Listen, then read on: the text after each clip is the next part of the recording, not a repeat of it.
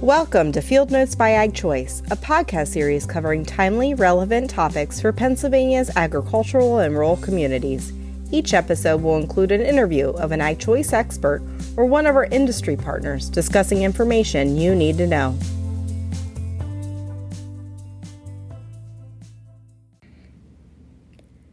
I'm Rachel Sadison, and today we're celebrating the 75th episode of our Field Notes podcast. We kicked off the podcast in late March 2020 as a way to stay connected with our customers, industry partners, and community members, and have appreciated the opportunity to share educational content, customer stories, and more through this platform. A special thanks goes to our subscribers and listeners who have been tuning in over the last 17 months. You might have noticed that we're celebrating this milestone with a refreshed look. We're also introducing a contest for listeners. Tell us your favorite past episode or a topic idea for a future episode, and we'll enter you into a drawing for new Apple AirPods. Email your suggestion to knowledgecenter@agchoice.com. That's knowledgecenter@agchoice.com, or simply leave it as a comment on our Facebook or Instagram post about this podcast episode. Now on to today's episode. It's fitting that on our 75th, we bring back Ag Choice's president and CEO, Darrell Curtis, to share an update on the association and other milestones that Ag Choice has achieved this year. Darrell, thanks for joining me. It's a pleasure to be here, Rachel. So, Darrell, 2021 has already been a year of change and many milestones along the way, both pandemic and non-pandemic related. Could you reflect on some of what we've seen so far here in 2021? Sure. We're all adjusting, to the new normal, and we're very thankful that the worst of the pandemic seems to be over. We're certainly keeping our eye on commodity price inflation, which can obviously be favorable for some and very unpleasant for others, as well as the future direction of federal programs. Our staff is very much enjoying renewed opportunities for more face-to-face visits with their fellow employees and customers. And through all this, your association remains strong. Credit quality is excellent. We're growing at an annualized pace of about 7%, with better results actually anticipated in the second half of the year, and our earnings are ahead of budget. That all bodes very well for another strong patronage year, and that comes after we had about $42.5 million distribution to customers this spring. I think what we're seeing is that our customers are resilient and they're excellent business managers. And because of this, they've adapted to new opportunities and they're focused on improving their businesses. One other thing we're seeing is tremendous interest in homes and properties in rural areas with people moving away from the cities. And this is what the Wall Street Journal has called the Great Reshuffling. So the demand is strong and is certainly driving up property values. Great. Thanks, Darrell. So you had a recent article in Ag Choice's Leader magazine, which we'll link to here in the podcast show notes, that describes Ag Choice's focus on supporting the next generation of farmers. Could you tell us more about why Ag Choice is dedicated to young, beginning, and small farmers? Yes, for certain, there are a few things at Ag Choice that are more important than helping the next generation begin a successful farming career. And this year, we have something new. We've reworked some of the existing programs, and we've created entirely new programs to better support this audience.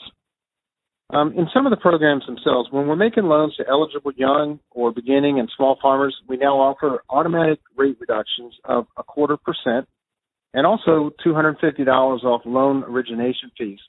We've also modified our credit approval standards to help more beginning farmers get started. We know that starting up or acquiring a farm in 2021, it certainly isn't easy, and this is our way to help.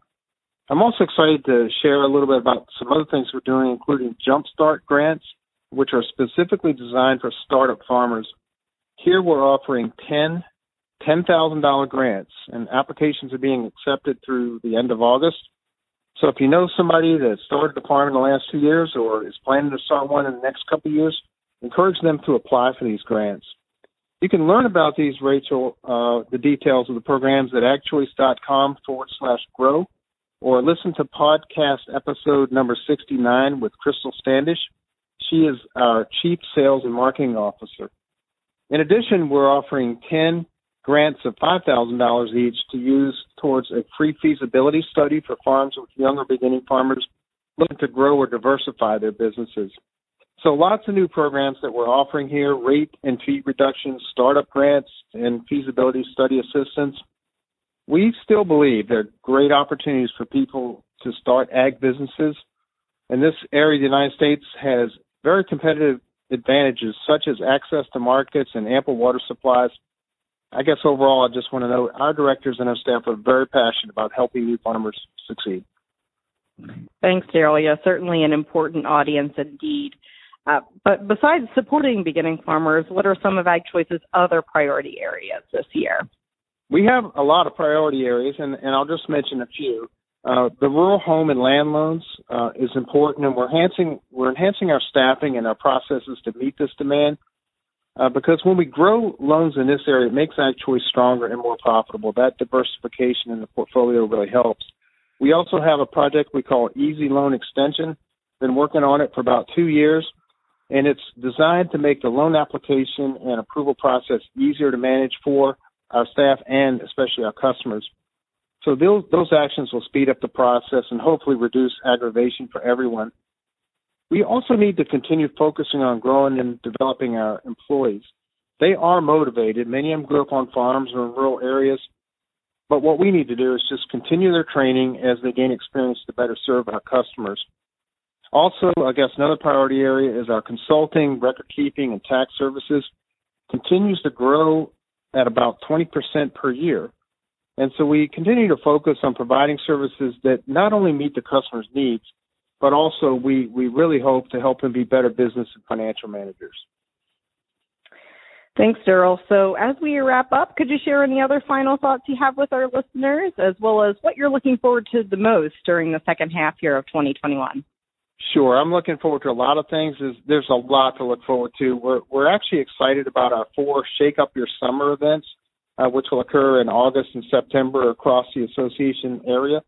And these will provide milkshakes and food for our customers. We're also looking forward to continued growth. And so helping customers with their credit and their service needs that they might have just put on hold over the last year or so.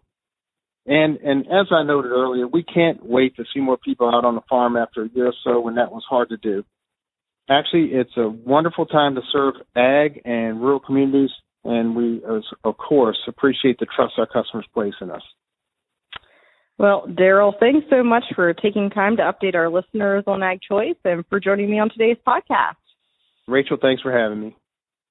Thanks for tuning in to today's episode. Listen to other episodes of Field Notes by AgChoice posted at agchoice.com/podcast.